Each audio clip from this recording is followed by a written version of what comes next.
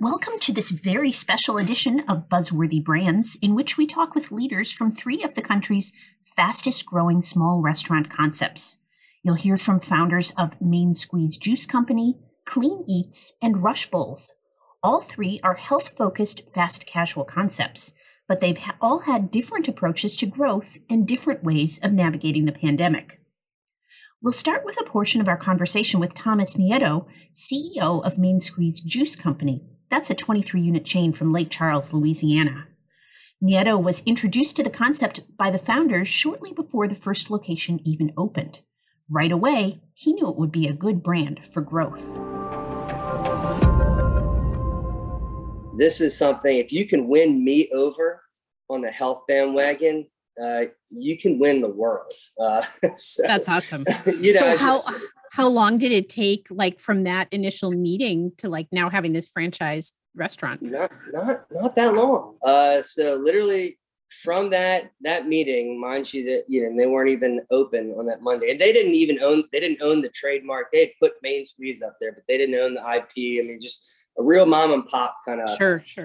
Setup deal. So let's see, that was we sold the self and repair concept in April of 17.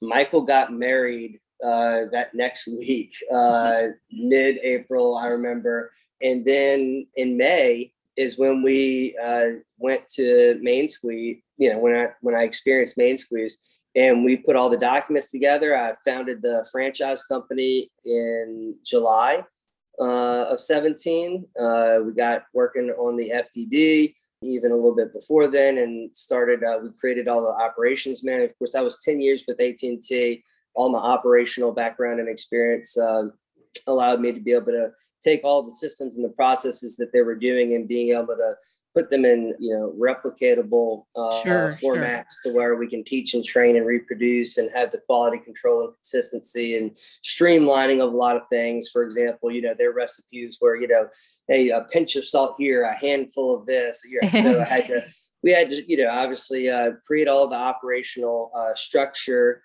there along with the FDD. We started franchising and licensing the brand in September of 17. So again, this is pretty fast. Very fast, yeah. And how many units are you at now? So we have 85 that are signed and committed to and sold, 85 locations. And we just opened our 23rd location, which was the first of 10 in Jacksonville, Florida. And, God willing, we should be very, very close to 30 units by the end of this year open. So I'm talking to you because you are on this list of the fastest growing small chains. We get data from our partner Technomic that looks at sales data. For this particular list, we looked at 3-year sales growth and unit growth and sort of narrowed it down to this list of fast growing chains. So I'm particularly interested in this class of successful emerging brands, like how you've made it through the last year and a half and have not just treaded water, but really been focused on growth and like pushing forward and stuff. So what do you think have been some of the drivers for this particular concept? I think a few things. I think obviously we have an incredible brand and incredible product that really is superior of anything else that's out there. And I'm not really even knocking our competitors. The cool thing about my industry is, like, even my competitors are doing great things. Like, they're selling healthy food that's helping people. So, but just our product is superior. There's nothing that quite compares to it. So I think obviously that is a big factor. I think luck, a little bit of luck played into it as well. I guess intentional luck, because we set up all of our locations with that quick service concept in mind. So, for example, we probably have the highest mix, even though, I know we don't have 1,000 units open, but we make a very high priority for drive-through locations. And in our industry specifically, in the QSR space, that's obviously, okay, cool. Sure. How many of those 18 have drive-throughs?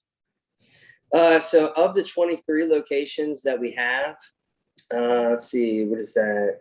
I want to say it should be right at 60%. So okay. What is that? like 13 locations, 13, 14. And when they don't have a drive-through, we, in lieu of the drive-through, because sometimes you can't get the drive-through. Sure. We have designated parking spots for our amazing enterprise app that we actually just launched, which has this next level curbside pickup functionality built into it with automatic geofencing alerts to where, when you get close into a certain proximity of the store, it automatically bumps the store and has the employee come out with your order, to where, unlike any other curbside app experience where you have to click the button saying I'm here, you have to wait for the employee to come out and bring it to you. Sure. In our case, they're getting alerted. We get alerted from the customer via geofencing. And so we are waiting for the customer with their order. Those curbside pickup spaces really are, it's a deal breaker. It's a must that we have, because and like I said, in lieu of that drive-through, it still is giving the customer a complete seamless in-car experience for the mom that's got the kids that doesn't want to be inconvenienced and have to get out the car. Business guys on his conference calls, they want to have to go in the store, and everybody else in the world that's just a little sketched out right now with the Delta variant and COVID, and just being very mindful about going inside of places. So we just kind of set ourselves up for that quick service, really fast in and out convenience model. Because convenience is obviously a big driver in our mission of making healthy easier. Healthy is not going to be easy if it's not convenient. That's one of the reasons why it's not easy. So, that I think plays into it big time. I think that goes into, probably connects to maybe that a bigger piece of strategy that really helped us pivot and develop some different things technology-wise immediately after COVID, and even some things that we were working on before COVID, is the fact that, we're really a software company that we sell juices and smoothies too. It's kind of how I like to say it. Before I opened our first franchise location, I understanding the value of data and an intuitive, personalized, innovative, smart point of sale system, business management system, understanding how important that is. I made a heavy investment up front and got a development team and started building proprietary software. So, wow, you're not using any of the pre-built point of sale stuff that's out there?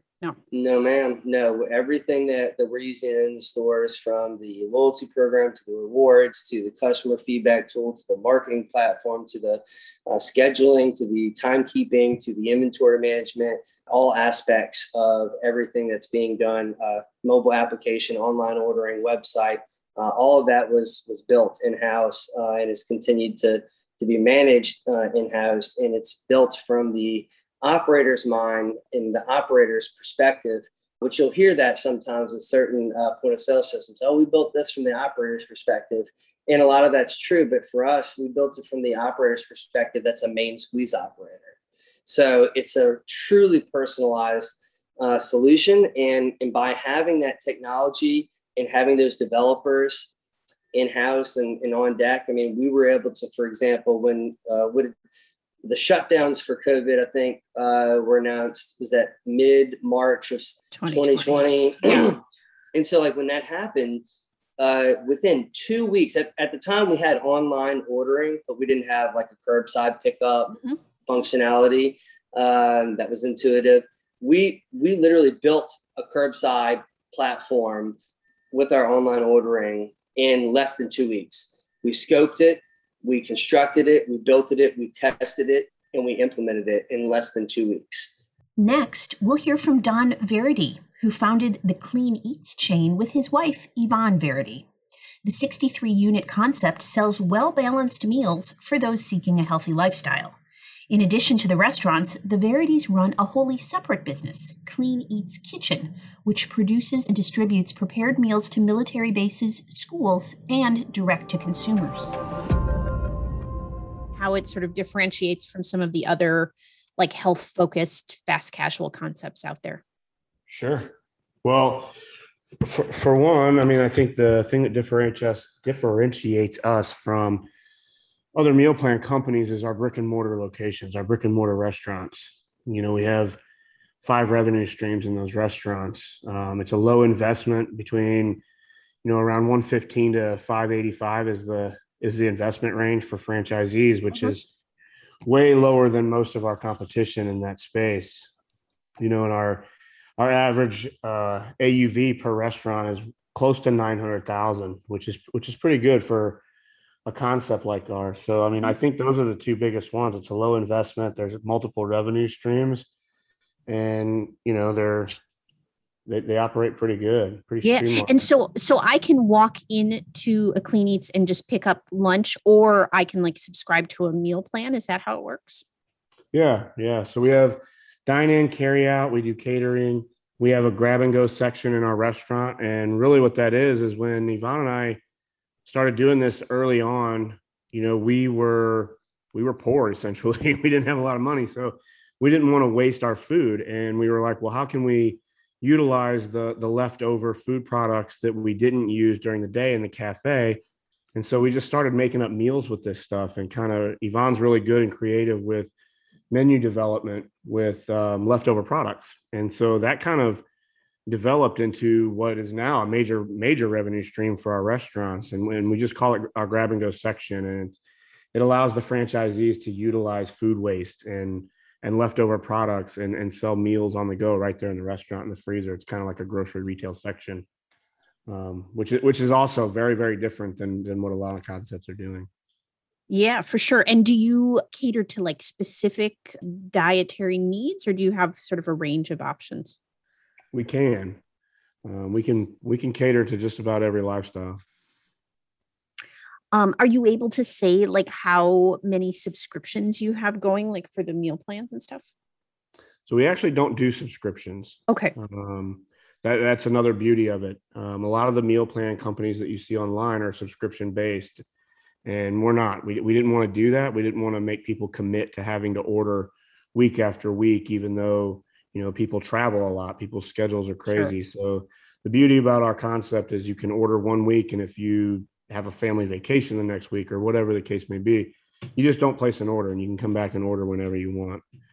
In terms of volume, like how many people, oh man, a couple 100,000. I mean, there's a lot. And we have 63 locations open nationwide, and each one of those are doing roughly 2,000 to 3,000 of those meals each week in their stores. So it's quite a bit. Yeah.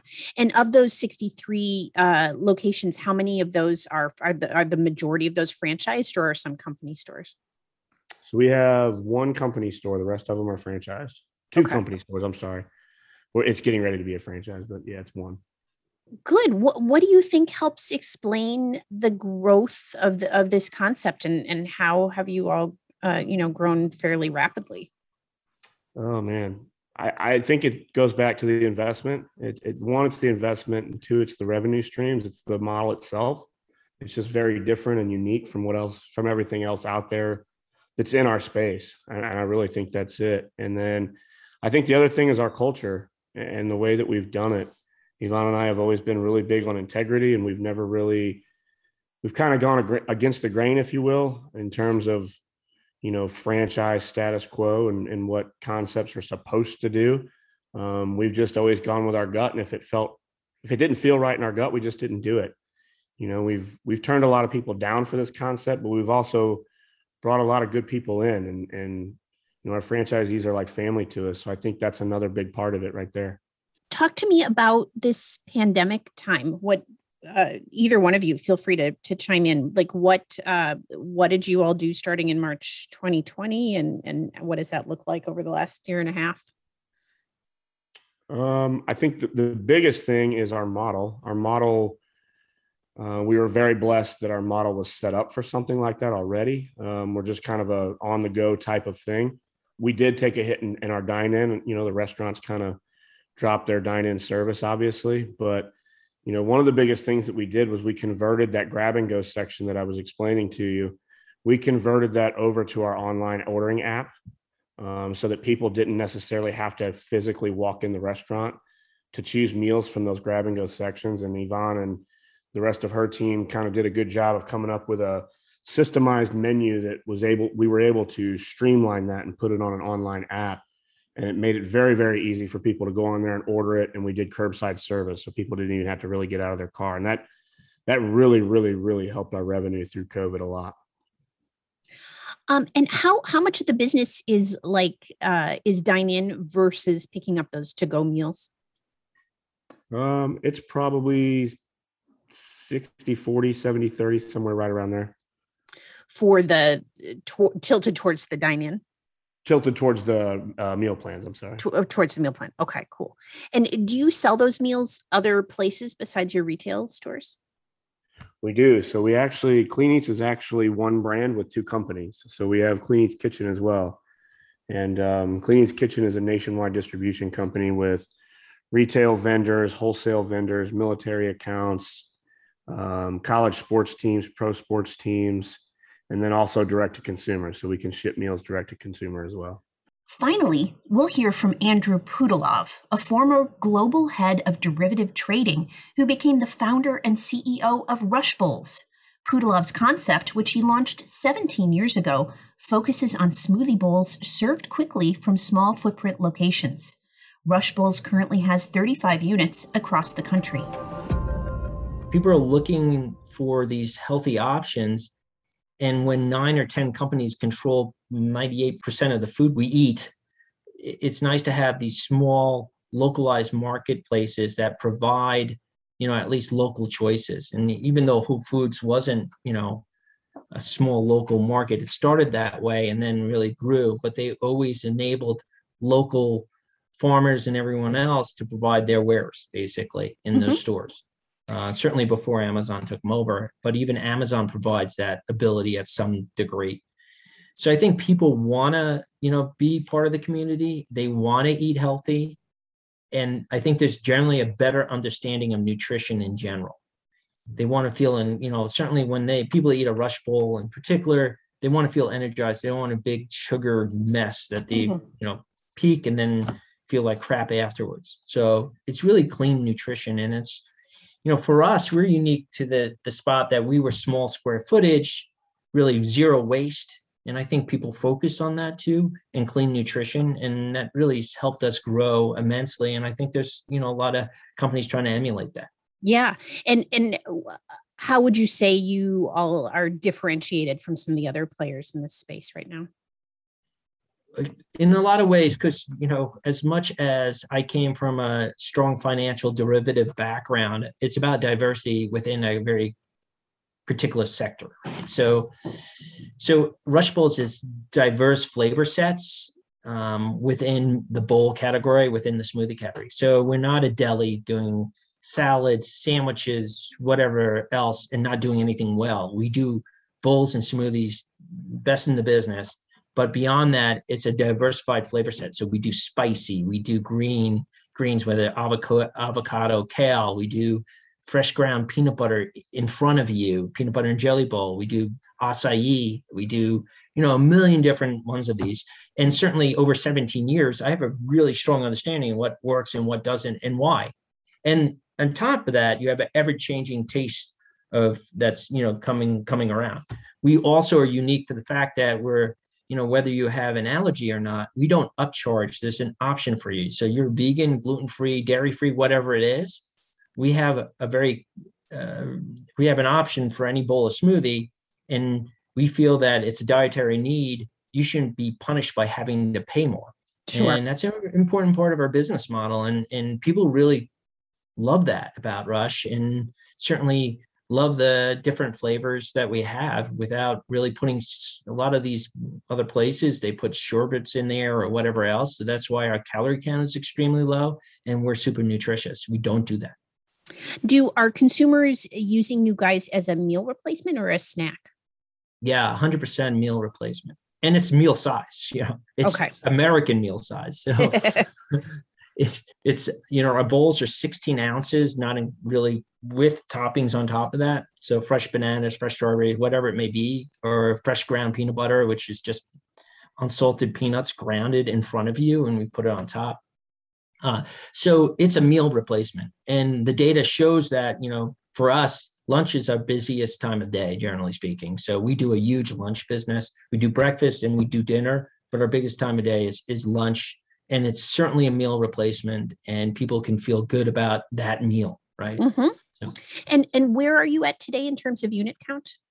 so we're at 35 units, and we are opening tons of more units this year. So we're opening in Minnesota, a couple of units, New Orleans. We just opened our Dallas, in the heart of Dallas, Union, and we have a lot of stores in Texas. But I also looked at it much broader. So we have stores from Portland, Oregon to West Palm and everywhere in between. So we have epicenters really certainly in Colorado, Texas, Connecticut, and elsewhere in St. Louis, Missouri, among other places, the Carolinas and certainly Boise in California. So we try to be a global brand, and certainly a national brand at least. And we feel that, there's these super regionals, but no one really is taking it in this size or scope on a national scale. Yeah. What do you think maybe are the advantages or disadvantages to growing in that manner, rather than just sort of, in this hub and spoke kind of fashion, or sort of in the radiating out from the central location? Well, it's certainly much harder to do it on a national basis than a super regional, right? So, I have experience of growing a brand on a national basis. We had a frozen bowl brand Rush Bowl brand that we did with Whole Foods that was in 40 states. So I have a really strong understanding of that distribution. So distribution, certainly a business like this, is very, very important. So having national contracts with these different distributors to be able to supply these different franchisees, our partners, with the products and making sure it's the same quality is a very, very tricky game to play. And we were way ahead of the curve on it. And we really wanted to make sure that everyone had the same quality and same products and be able to support those products the same way. So certainly if you're super regional, you have much more control over it. But we've been very fortuitous with this business model, but it's really based on the experience I had earlier, the team had earlier, and we're able to facilitate it in a productive manner. I know that there have been so many supply chain struggles during this pandemic time. Has that impacted you all in any way? Well, I think it's going to get harder before it gets easier, quite frankly. We were ahead of the curve on it, so we understood some of the struggles, but there's certainly more and more struggles every day. And, for us as a company, it's always solution-based. So even if there's a shortage or whatever that may be, what is the solution? What can we use as an alternative, whether it's fresh fruit, IQF fruit, whatever that may be? What are the options? But certainly no different than during the height of COVID and people panicked on toilet paper or whatever it may be. It's just having different options. Since we have a diverse menu and not a tremendous crazy menu, it's easier to facilitate those products. And certainly our suppliers, mostly, or at least our packaging suppliers, most of them, we consciously made a decision of purchasing products that are made in the USA prior to even, this process. So it made at least distribution a lot easier for us than trying to get, a container from Asia, which is a disaster right now, unfortunately, for a lot of companies. And fortuitously right now, we're in really good shape. But again, no one knows what tomorrow will bring.